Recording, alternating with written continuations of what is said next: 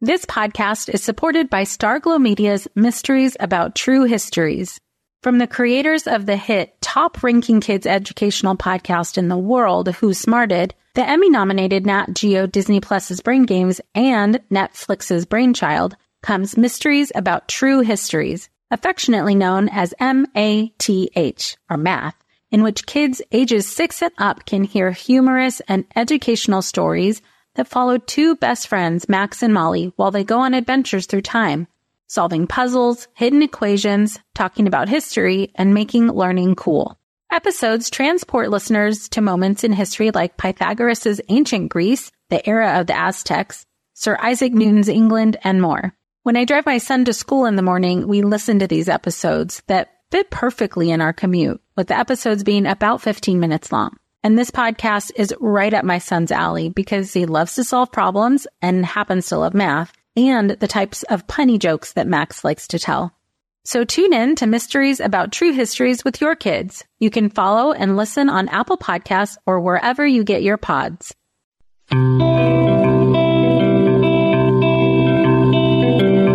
Welcome to Mom and Mind, a podcast about maternal mental health from conception, pregnancy, to birth and postpartum. Real stories from moms and family members who've made it from struggling to wellness, and interviews with experts and advocates who work for moms and families to get the help they need.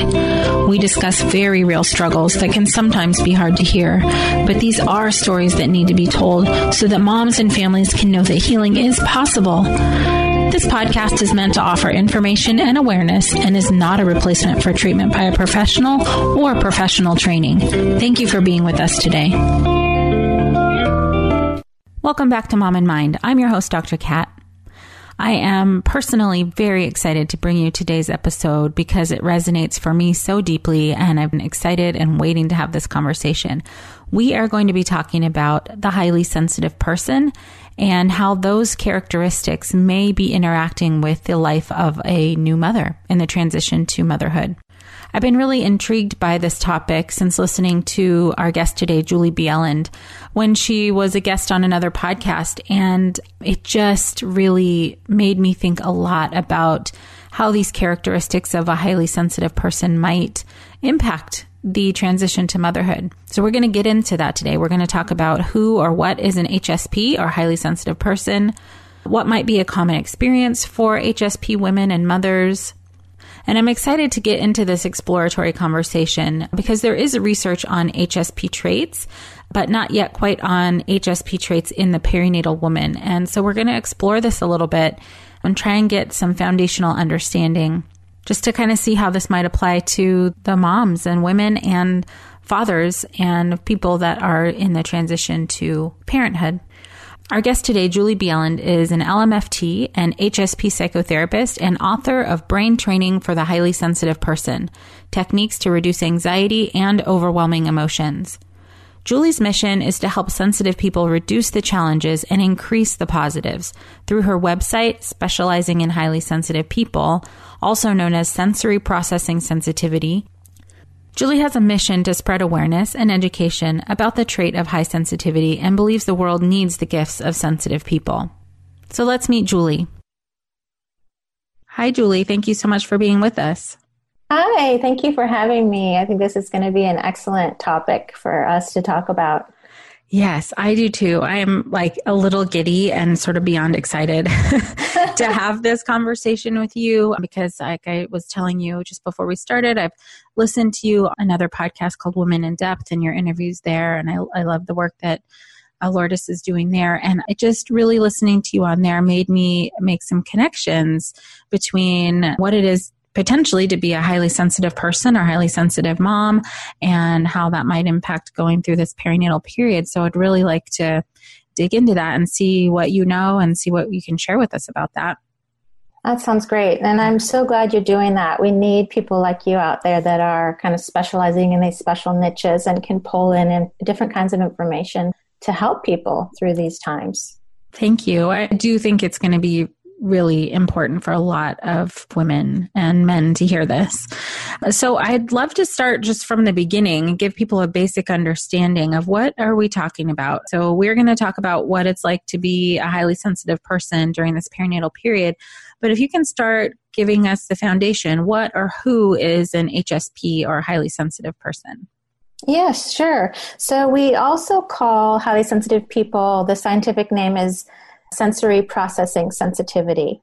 And it is a trait, an inherited trait, and it is not a disorder. So that's good to kind of acknowledge. Yeah. And it's already been found in over 100 species. It's the same across genders.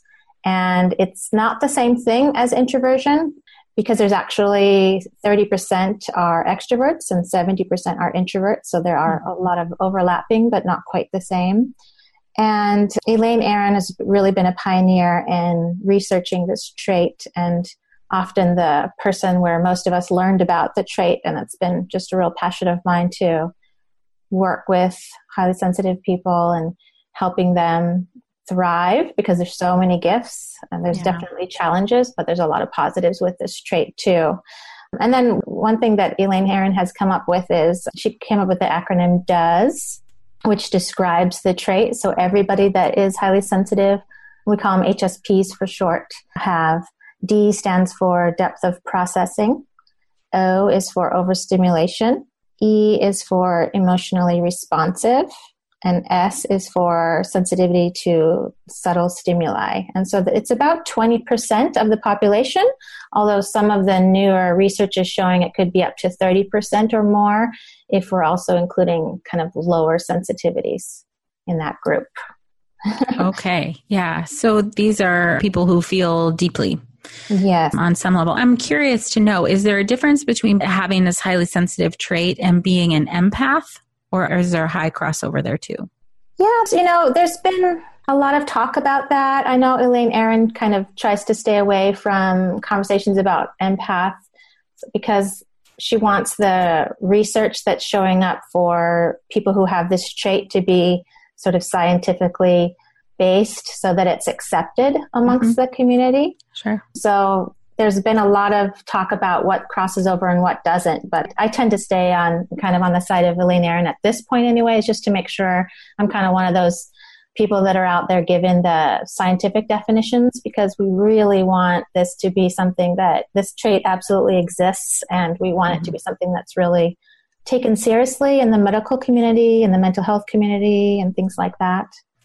Yeah, and that makes so much sense to me, having listened to some of the stuff you've talked about, that there are many implications for having this sensory processing sensitivity.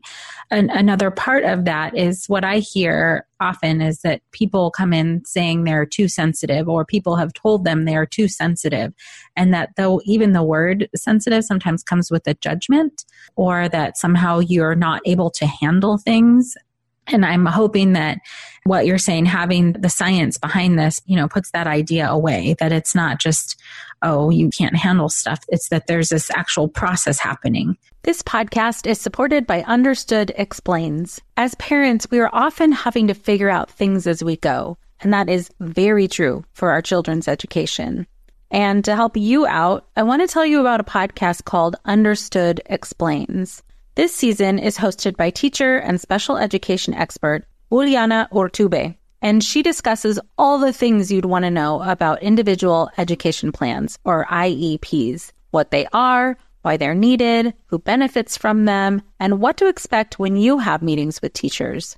I could have really used this podcast when my son had an IEP for speech when he was 6. I was overwhelmed trying to understand the process and what everything meant. The episode on Understood Explains, Does My Child Need an IEP?, was the kind of info that would have really helped me get the most out of the educational support of the IEP for my son. And if you need that kind of support, I really recommend this podcast. To listen to Understood Explains, search for Understood Explains in your podcast app. That's Understood Explains.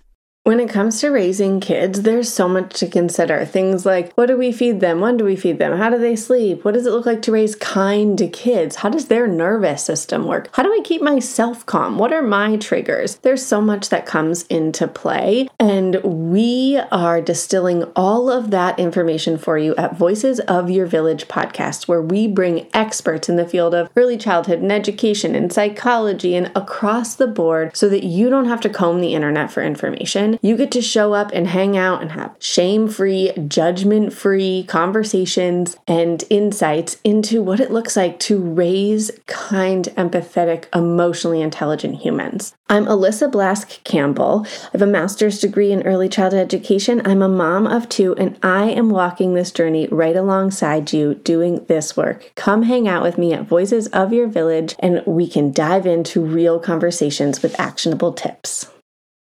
Yeah, so it's not connected to like a weakness or something that we actually, it's exciting because the new research is showing that there's real brain differences in someone that's an HSP, and that's a very validating, I think, for us to know that and to understand that. And I think that's a big part of moving towards acceptance of the trait. And also, depending on, I work globally with HSPs, so I see differences depending on the culture and how they define the word sensitive. So like in the United States, the word sensitive tends to have that negative connotation, and definitely part of the group that's trying to change that and see that as more of a positive, because it has so many positives. We certainly are more empathetic, more aware, more intuitive, more compassionate. And as to speak towards your subject, we're even seeing parents can be very creative parents with this trait, if they're taking care of themselves in the right way, which I'm sure we're going to talk about today. Yes. I really hope to, because I think all of these traits that you're describing fit for so many, at least for a lot of the moms that are in my practice, but really even for myself, when I was listening to your conversations on other podcasts, it just, even after the fact, I'm healed, I'm better, but it just made me think like, oh my gosh, that's probably why things were so difficult. And it then obviously made me want to reach out to you and see if we could talk about that, and which ways could this trait potentially make things more challenging during the transition into parenthood. And then to speak to your point, what are the benefits? What are the gifts that come with it? Yeah. So maybe we can start first with what might be a common experience for somebody who has this trait, a woman, a mother. What are the things they might be experiencing, either just in general or in relation to motherhood? Well, one of the things that I see most in my work with HSP moms is that we're usually at the bottom of our priority lists. There's so much to do just in a day. And being a mom, there's even more to do. So unless someone is really consciously making efforts to like step up their self-care and do things that are taking care of themselves, it's not always a big default of ours with the trait in general. I've seen we tend to take care of others first. That seems to be a big part of our trait, and that's a beautiful thing that we take such good care of those around us, and we often know what our partner's needs are before they even know them, or we know what our children's needs are before they even know them, and that can be really beneficial to parenting. But what happens most of all is burnout, depletion, and I think there's a big difference between our wellness as, I use the word kind of untrained HSP versus trained HSP. Yeah. To just kind of define, like, once you learn about why you are the way you are and why things impact you the way they do, it's really helps you understand that you need to do a certain kind of self-care. And I consider self-care to be medicine for as sensitive people. And that's going to look different to different people. But in general, self-care is sort of a conscious action that you take to do something that lowers your stress numbers, brings you back down to like kind of a balanced, as close as you can be to a balanced, centered state. And I'm a mom too. So I remember when my 2 children were 22 months apart and I was exhausted. Yeah. I was so exhausted. And I remember having meltdowns in the middle of the night because I was so sleep deprived. Right. And that's a big part of the problem is generally HSPs do a lot worse without enough sleep. And yes. It's a huge problem. I know for myself, I'm a completely different person if I've slept well versus I haven't had enough sleep. And that's a big part of the trait too, is so kind of understanding that you're going to have specific needs as a highly sensitive person. And once you understand and meet those needs, then you really start to live your life in a completely different way. And a lot of moms come to me and they're like, there's no way I can, take an hour to myself. But then when they kind of challenge them to be creative and find ways, they come back and tell me and like, oh my gosh, I was so much more focused and efficient. Yep. I actually got more done when I took time to myself to recharge and refuel. Yeah. And I think this is one of the great point and where the issue intersects for new parents is, I mean, there's all these in the backdrop, these cultural messages about what we should be doing as parents and as mothers and what motherhood is going to look like when we transition into this. And the self-sacrificing mother is a really common like myth and kind of stereotype of what that is. And especially if we don't have a practice of taking care of ourselves and then we go into this transition where people are needing even more from us, I feel like this is really ripe for especially an HSP mom or dad to have a more difficult time during this transition. Absolutely. Well said. I agree with everything that you said. That's really true. And I've observed that people who have this trait generally are quite hard on themselves. Yeah. We tend to have very high expectations of ourselves and actually others around us too, which can lead to different problems in relationships and friendships and workspaces and such. But kind of understanding why you are the way you are is a great first step, and start to kind of, I often talk about like we have these default settings that are going to pop up, and the default is, focus on everybody else's needs and be hard on ourselves. Oh my gosh. Yep. And you know what's so sad? And you probably can agree with me on this, I'm sure in your experience, I've never heard a mom sit with me and say, I think I'm doing it all right. Right. Right? No, I have not heard that. I'm not doing enough, or I'm not enough. Something like that is the message, the label. And labels, we have to look at our labels. Yeah, it's really pervasive to be feeling those things. And then I am thinking, a lot of people feel that anyways, HSP or not. But then with this HSP trait, it's just felt so much more deeply, and I imagine feels more bad. Yes. Everything is a bit magnified and can be a bit magnified. And, we have there are specific parts of our brain that get overactivated that is also important to kind of understand it within the trait, and that can impact us a lot as mothers. What part is that gets overactivated? For example, we have a more activation in the brain mirror neuron system. That's one that will literally fire some of the same neurons as something that we're observing. So we can be very in tune with people around us. But if we don't learn about kind of creating certain boundaries with that and kind of a space between us and others, we're sort of merging into everybody's moods and everybody's experiences and everybody's pain. So that's an important thing to kind of pay attention to. It's got its benefits. We need to be careful and make sure we're taking care of that part of ourselves, that we're not losing ourselves in that. Right. That can be important. And there's a different research coming up about, I've been saying in the past about that I believe that there's an increase in our amygdala activation, which is that fight, flight, freeze part of the brain. And we need to see more research in this area, but I'm definitely seeing high levels of anxiety in this trait. And in fact, I recommend people, mental health professionals, doctors and such, that when somebody presents with something that looks like anxiety, to screen them to see if they have this trait. And almost all of the people that I've screened that show anxiety have this trait. Wow. That says quite a bit. Right. Because just thinking out loud, if you have this sensitivity, sensory processing sensitivity, of course you would feel anxious. It makes perfect sense to me that you're constantly trying to manage all of this stimulation. Sometimes you don't even know where it's coming from, especially, if you happen to be sensitive to other people's emotional states and whatnot, or like you said, you're untrained in how to recognize this. What do you do with all of that extra feeling?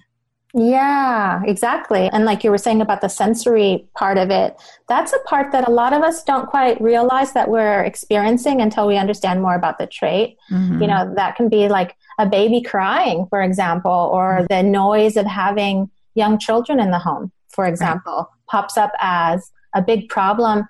But people often don't recognize that that's what it is. They'll just think that they're very irritable, or they're angry, they're losing their temper, or they're losing their patience or something like that. But a lot of times these are connected to sensory experiences, the increase of that impact for us.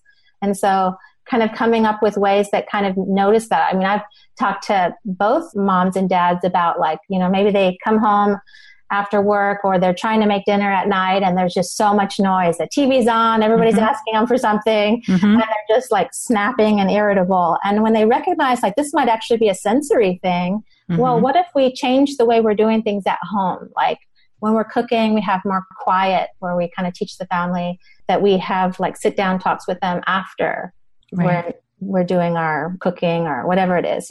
We also just need more support at home. I don't think that, I think the way families are doing it now is that everybody is so depleted, so overwhelmed, so exhausted. Yeah. And, we're not set up as humans to be doing everything that we're doing without more support. It's so true. That is absolutely 1,000% true. It is a lot. But what happens, I think, is, that I'm really excited to see what the research says about the amygdala. And I definitely understand the mirror neuron thing.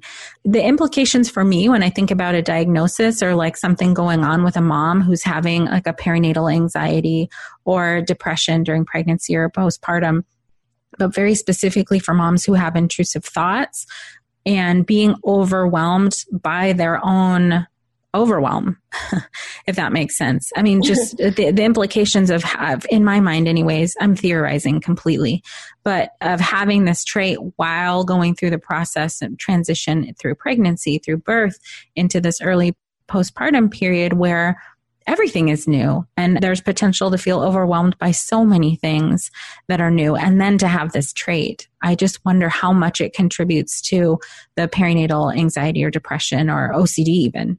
Oh, I would think so, a lot. And there's so many things if you think about the aspect of it, the kind of mind, body, spirit indications of like everything is changing. Like your body's changing, your hormones are changing, your levels of energy are changing, your relationship is changing. I mean, we also tend to have a difficult time with changing and transitions too, because I always make a joke that HSPs kind of want to run up ahead of themselves and smooth out the path before they get there. Oh my gosh, that's so true. And now we're trying to do that with multiple people at home, right? Or being pregnant. And it's really just so significant. And I talk about this sometimes on some of my social media and post questions like this. And a lot of the times what comes up for people as they talk about what worked and what didn't was, the people that said when I could ask for some help or I could make sure, we actually recommend that HSPs get 2 hours of alone time a day. And I know that moms think that that's completely impossible.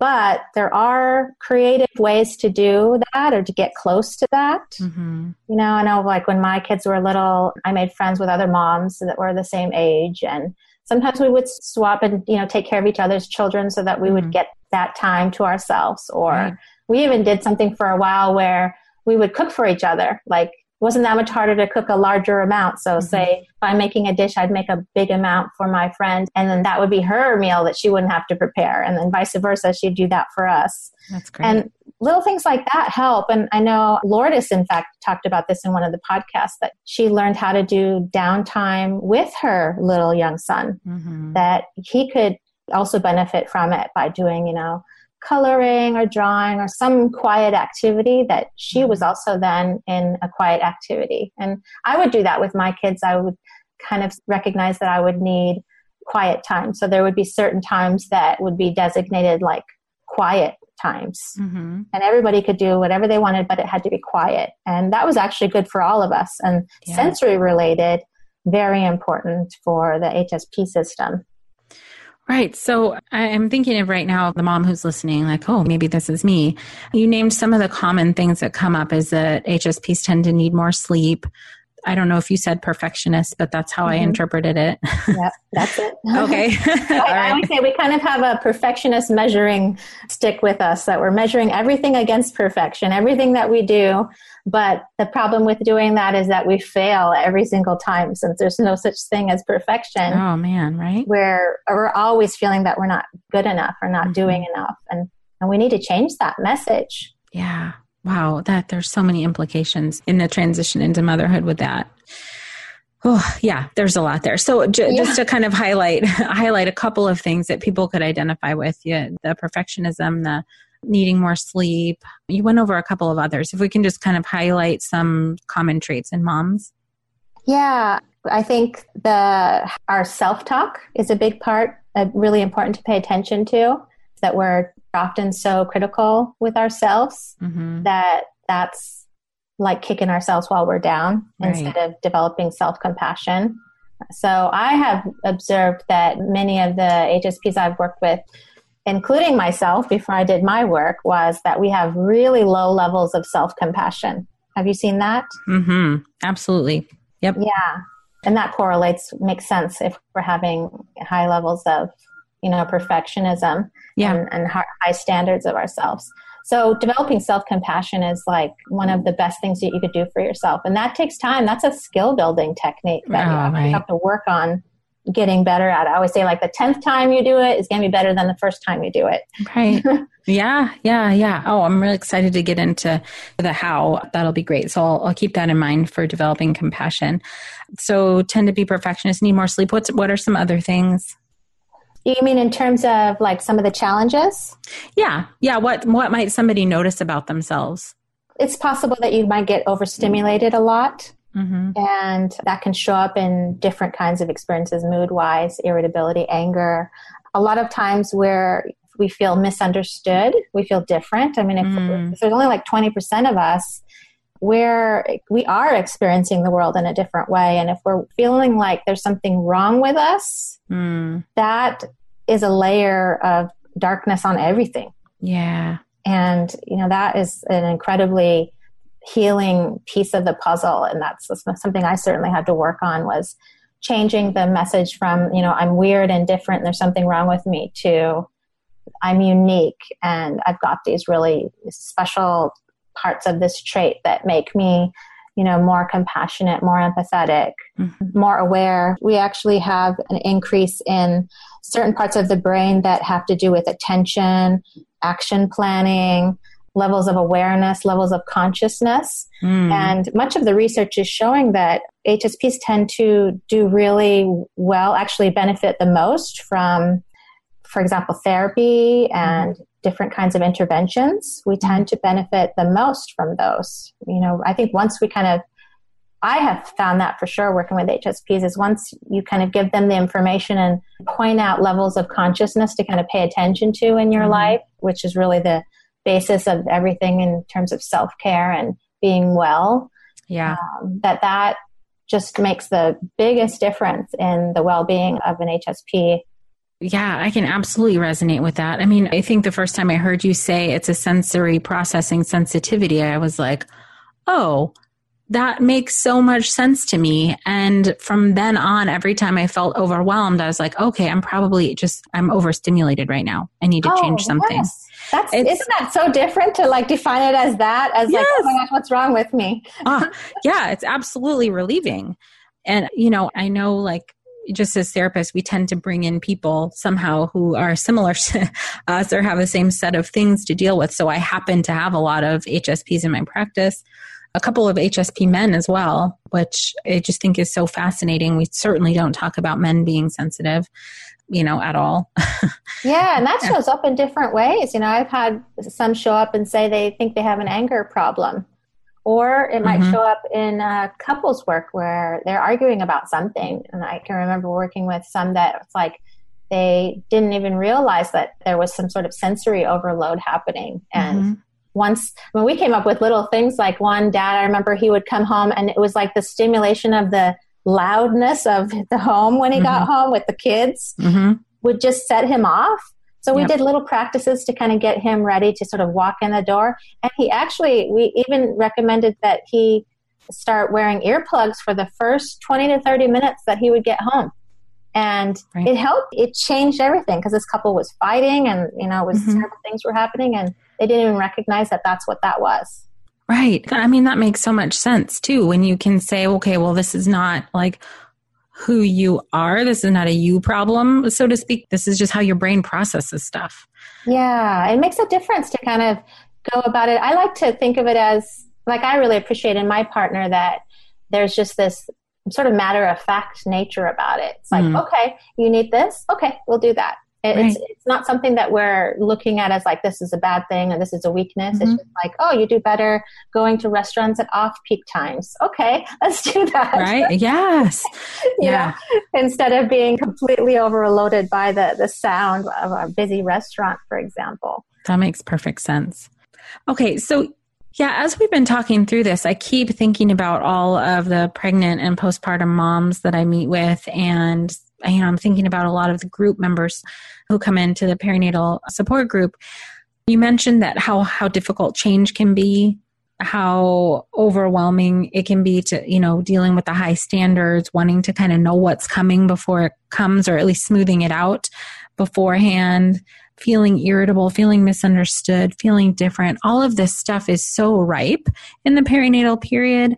And I just wonder, if some part of me is like, well, about 20% of moms will deal with a perinatal mental health condition. Is that like, what are the chances that 20% of people are HSPs? Not suggesting that every person who has a perinatal mental health condition is also an HSP, but I imagine there's some deep overlap. I would think so too. And in fact, we're thinking that at least 50% of clients in therapy in general are HSPs. Wow. For 20% of the population, for 50% to be in the therapy population is a big number. Yeah, it's a big number. Yeah, that makes a lot of sense. Again, I have no science around this, but my brain just starts kind of like trying to make connections and understand so that we can figure out how to support moms better and dads better through this transition, that maybe we are missing something, that we should be really, like you said before, screening all moms, all dads to see if they fit on this scale of sensory processing sensitivity. Yeah, I think that it's, our scaling system that we're using right now is Elaine Aron's 27 question test. It's like a true or false test. And in addition to that, kind of being able to put together some of the other pieces of it. But like myself scored 27 out of 27 on, I answered true to every single one of those questions. And having been a mom I've had 2 children, I get it on a personal level as too. And I think that if there's a tendency to have anxiety and or depression anyway, that can actually be increased in HSPs, have a higher chance of having anxiety or depression in general if we've had environments in our upbringing that didn't feel supportive. Right. And in fact, the research is showing that highly sensitive children growing up in environments where they are supported and understood are actually less likely to have anxiety and depression. And if we were to transfer that information into a pregnant mom, for example, what if we were actually to support her in the right ways? Yes. That we could see big changes happening. Absolutely. And then also impact her parenting experience or even her child's experience. Just for me, learning that my daughter is HSP also, my son is potentially also, and just understanding this trait about myself and that this could be part of who they are makes me parent in a different way. I take care of myself and them in a different way. Yeah, good for you, because that's how you're going to prevent. My boys now are 14 and 16, and I watch them and think, oh my gosh, I never had that kind of confidence and in myself. And they don't have anxiety and depression. And, it just impresses me, and it makes me realize it's definitely, I see that for sure, what they're saying about if you can learn, not only are you going to be helping yourself, if you learn about this, figure out the ways that take care of you best, but transfer that into raising your children with those same tools. And you're going to prevent a lot of problems for them in their life too. Right. Even if we're kind of only, so to speak, taking care of ourselves, we're reducing our own irritability. We have more bandwidth, when we are able to be present and there to kind of deal with whatever's coming at us. I just think there's so many good possibilities here in terms of understanding this trait specifically. For everybody, but since this is what I do, specifically for perinatal parents, women and men, who are going and through the process of transition into parenthood, there's just so much potential to have an easier go of it if we understand this about ourselves. Oh, hey, everybody. It's us, Blair and Molly, your old pals from Toddler Purgatory. Two moms who are also actors, who are also creative beings, who sometimes feel stuck. And now we're back with a whole new podcast about unsticking it, launching in January. What happens when life gets in the way of our creativity instead of nourishing it? We talk to all sorts of guests about how to break through the mucky, gluey, sticky wall that can get between you and your creativity. We hear about their journeys, their successes, their challenges, and even their bougie coffee shop orders. So, join us, won't you, as we deep dive into how to unstick ourselves from the life gunk that can get in the way of our creative freedom. Get out of there, life gunk. Let us help you get back to your best creative self. Look for Unsticking It with Blair and Molly, wherever you listen to podcasts, starting in January. Unsticking It with Blair and Molly, because sometimes life sucks. Unsticking it. Well, hey there, busy mama. Are you looking for ways to make your life easier, your home less chaotic, and at the same time add more joy to your life? My name is Deanna Yates, and I'm the host of Wanna Be Clutter-Free, a podcast all about letting go of the stuff we don't need in our lives so that we can focus on what truly matters. Don't worry, I'm not going to tell you to throw it all away or make you feel guilty about keeping something you love, no matter how many other people don't quite understand it. But I will give you practical and, more importantly, actionable advice so that you can make progress right away. And you won't just hear it from me. There are amazing guests too. It's like having your bestie in your pocket telling you it's okay to let go of the things that are not serving you and your family in a totally non-judgmental way. So join me over on the podcast where we can work on progress over perfection for those of us that want to be clutter-free. Oh, absolutely. And I think there needs to be kind of a paradigm shift too in how our expectations of pregnant women, of new moms, of new families, all of it. And a big part of another piece to kind of add to what you were talking about earlier is a big thing that I see in HSPs is that many of us do not actually know what our needs are. Yes. And if we don't know what our needs are, we're not going to have our needs met. That's so true. Oh my gosh, that's so true. Yeah. So what can we do? There's a lot of really beautiful parts to this. And well, I should say there's a lot of really beautiful parts to this. And also there's so much room for us to kind of do better for ourselves and do better for, I'm thinking of the therapists who are listening, for the people that we're helping. So you said one possibility is help develop compassion. Yes. Can you expand on that and talk about some other possibilities for healing? Yeah, and self-compassion is such an important skill to develop, and I love Kristen Neff's work around that.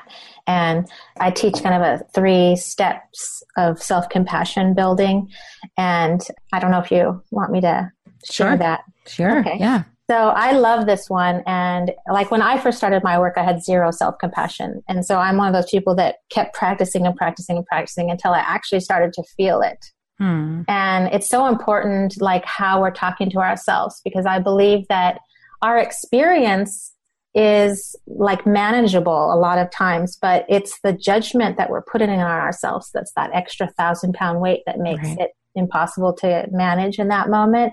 So if we're really struggling in a particular moment, or we really need something, being able to practice self-compassion, it literally lights up centers of the brain that are more calming, that are more positive, that, will lead to feeling more energy, for example, less draining, because it's very draining to be so hard on ourselves. Oh my gosh, right? Our energy is so, we have to care for our energy. And I think as highly sensitive people, our energy tanks get drained faster. So caring for like, where is that energy going is so important. Yes. Yeah. That's fantastic. Okay. That would really take some of that emotional burden off, just to include self-compassion in. You did mention taking breaks as much as possible, and that's important. Can you say a little bit more about why that's important? Oh, that's so important. Like I think about our nervous systems as like an internal motor. And similar to like if we were to floor the gas pedal of a car all day long, what's going to happen? That engine's going to burn out. And that's our experience too. And so taking little breaks throughout the day, I always say, I actually recommend HSPs like every time you go to the bathroom, because that's several times spread out throughout the day, you ask yourself 2 questions. How am I doing? And what do I need? Wow. That's really so simple, but so powerful. Yeah, because if we're paying attention, we can do something about our needs. Like, oh, actually, I'm really tired. Okay, what do I need? Okay, maybe I need to take a little rest. Okay, the baby's going to go down for a nap. Maybe I'll nap with the baby. And a lot of women talked to me about breastfeeding as being something that was, of course, there's a variety of how women experience that, but a lot of HSPs shared with me that breastfeeding was something that was soothing for them, and it releases some of those feel-good hormones. And so being able to do that in quiet spaces, like take that as your opportunity to go to the other room by yourself and lay quietly with the baby, as an example. Right. Yeah, that's a great idea. But I also appreciate the creativity of, to allow yourself to take a break, even if you are doing something, even if you are still having to tend to the baby. But there are creative ways that you can do that, even if you're not actually sleeping. Just resting, lowering, like turning down the volume on everything around you. Yes, I would say get off your phones, your computers, your to-do list. Yeah. And really let yourself, like my thing is baths. Yeah. I love baths. It's like something that just completely centers me, and it's quiet and it's relaxing and it's something I have access to. Right. So another thing is mindfulness. I found practicing little bits of mindfulness throughout the day can be really great for thinking about turning down that engine, that internal nervous system motor. Little things like when you're taking a shower, or, for example, be in the shower. Right. Like think about the water and the smells and the sensory experience, rather than having your brain, moving 1,000,000 miles a minute about like what you have to get done after that shower. Right. Little things like you're drinking your cup of tea or coffee. Be with it in that few seconds right there. Like purposely every day, do things that bring in a feeling of peace, positivity. Like I do things like, look at the birds outside, listen to the birds outside. That's that's something that I love doing. Or paying attention to leaves on a plant, like really getting absorbed into nature, putting your feet into the grass, spending time in nature is a big one that usually makes people feel filled up. And you can do that with your kids too. Like I used to go places and when my boys were little and, let them explore around in nature, and it was good for all of us. And little things that you do, but each one of these things that I'm talking about are conscious efforts. So if I step into the bathtub just to get clean, my experience is going to be very different than if I step into the bathtub as an act of self-love. Yeah. Aww. I just so wish everybody could do this for themselves. I mean, it's going to sound sort of Pollyannish right now, but I just feel like the world would be a better place if we could all take care of ourselves with that kind of loving tenderness. Yeah, absolutely. I mean, and maybe, that's something that you can do to support a friend that's pregnant or has a baby or has children, is to encourage them to do these little things. And sometimes we need to be reminded. And in some cultures, they actually have things where like the mother is at home for a whole month and everybody else is sort of taking care of them during that month. Right. Yeah, we unfortunately don't have that here. We don't have that, but we need to find ways that get closer to that somehow. And really taking care of ourselves and our moms. That's so important. I thank you so much. I feel like I could ask a million more questions about this just in my mind. I feel like I need to sift through a little bit about what the implications are fully for pregnancy and birth and postpartum. But I'm hopeful that the people who are listening can either, if you yourselves are identifying as an HSP, or you're a therapist who thinks you might be helping and supporting, perinatal folks during this transition, to really take what Julie said and think deeply about how this might be applying to yourself or the parents you're supporting, because we could be helping in so much of a deeper way if we're thinking about this trait. Yeah, it's a very holistic process, isn't it? And I agree, we could talk about this for hours, and such an important topic. And it's important that we talk about this, that we get it out in the open and we normalize it for women. Yeah. Thank you so much for giving us all of this information, helping me and helping us really think about this more deeply. And I'm so positive and hopeful that this is going to help so many people. Yay. Thanks for having me. It was really great to talk about this subject with you. And thank you for all you're doing. Thank you so much. I don't know about you guys, but my mind is sort of still buzzing from this and still trying to make some connections on how these traits of the HSP person might be impacting this transition to motherhood. And talking a little bit off air with Julie, we decided to further our conversation at some later point to try and get into really some other details of what this might look like and how understanding this might help someone who has these traits and who is going through the transition to parenthood. If you'd like to get connected to Julie, please find her at juliebjelland.com, JuliebJelland.com. She's also on Facebook at The Highly Sensitive Person, Instagram, HSP Psychotherapist, and Twitter, Julie Bjelland. As usual, if this is your first time joining us, please subscribe to this podcast so that you get each episode when it comes out every Monday.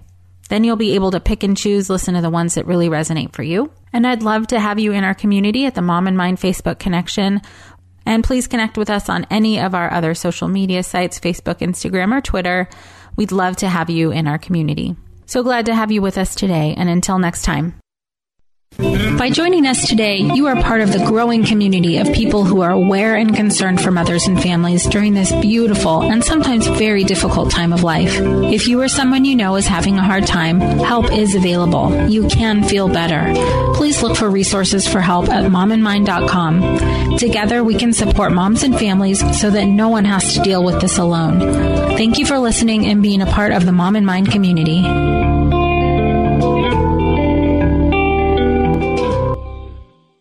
No one told us the truth about parenthood.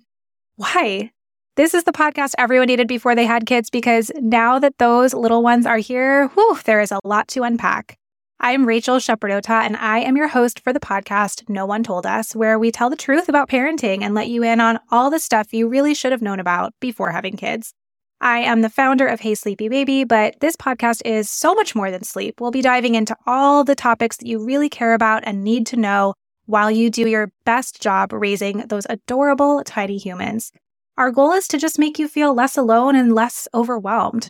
There are so many things that no one tells us before becoming a parent, and I think that we should really pull back the curtain on becoming a first-time or second-time mom or dad to share the good, the bad, and the ugly. We'll have a little education, a little fun, and a whole lot of heart that goes into each and every episode. So join me and our amazing guests each week to hear us talk about what no one told us.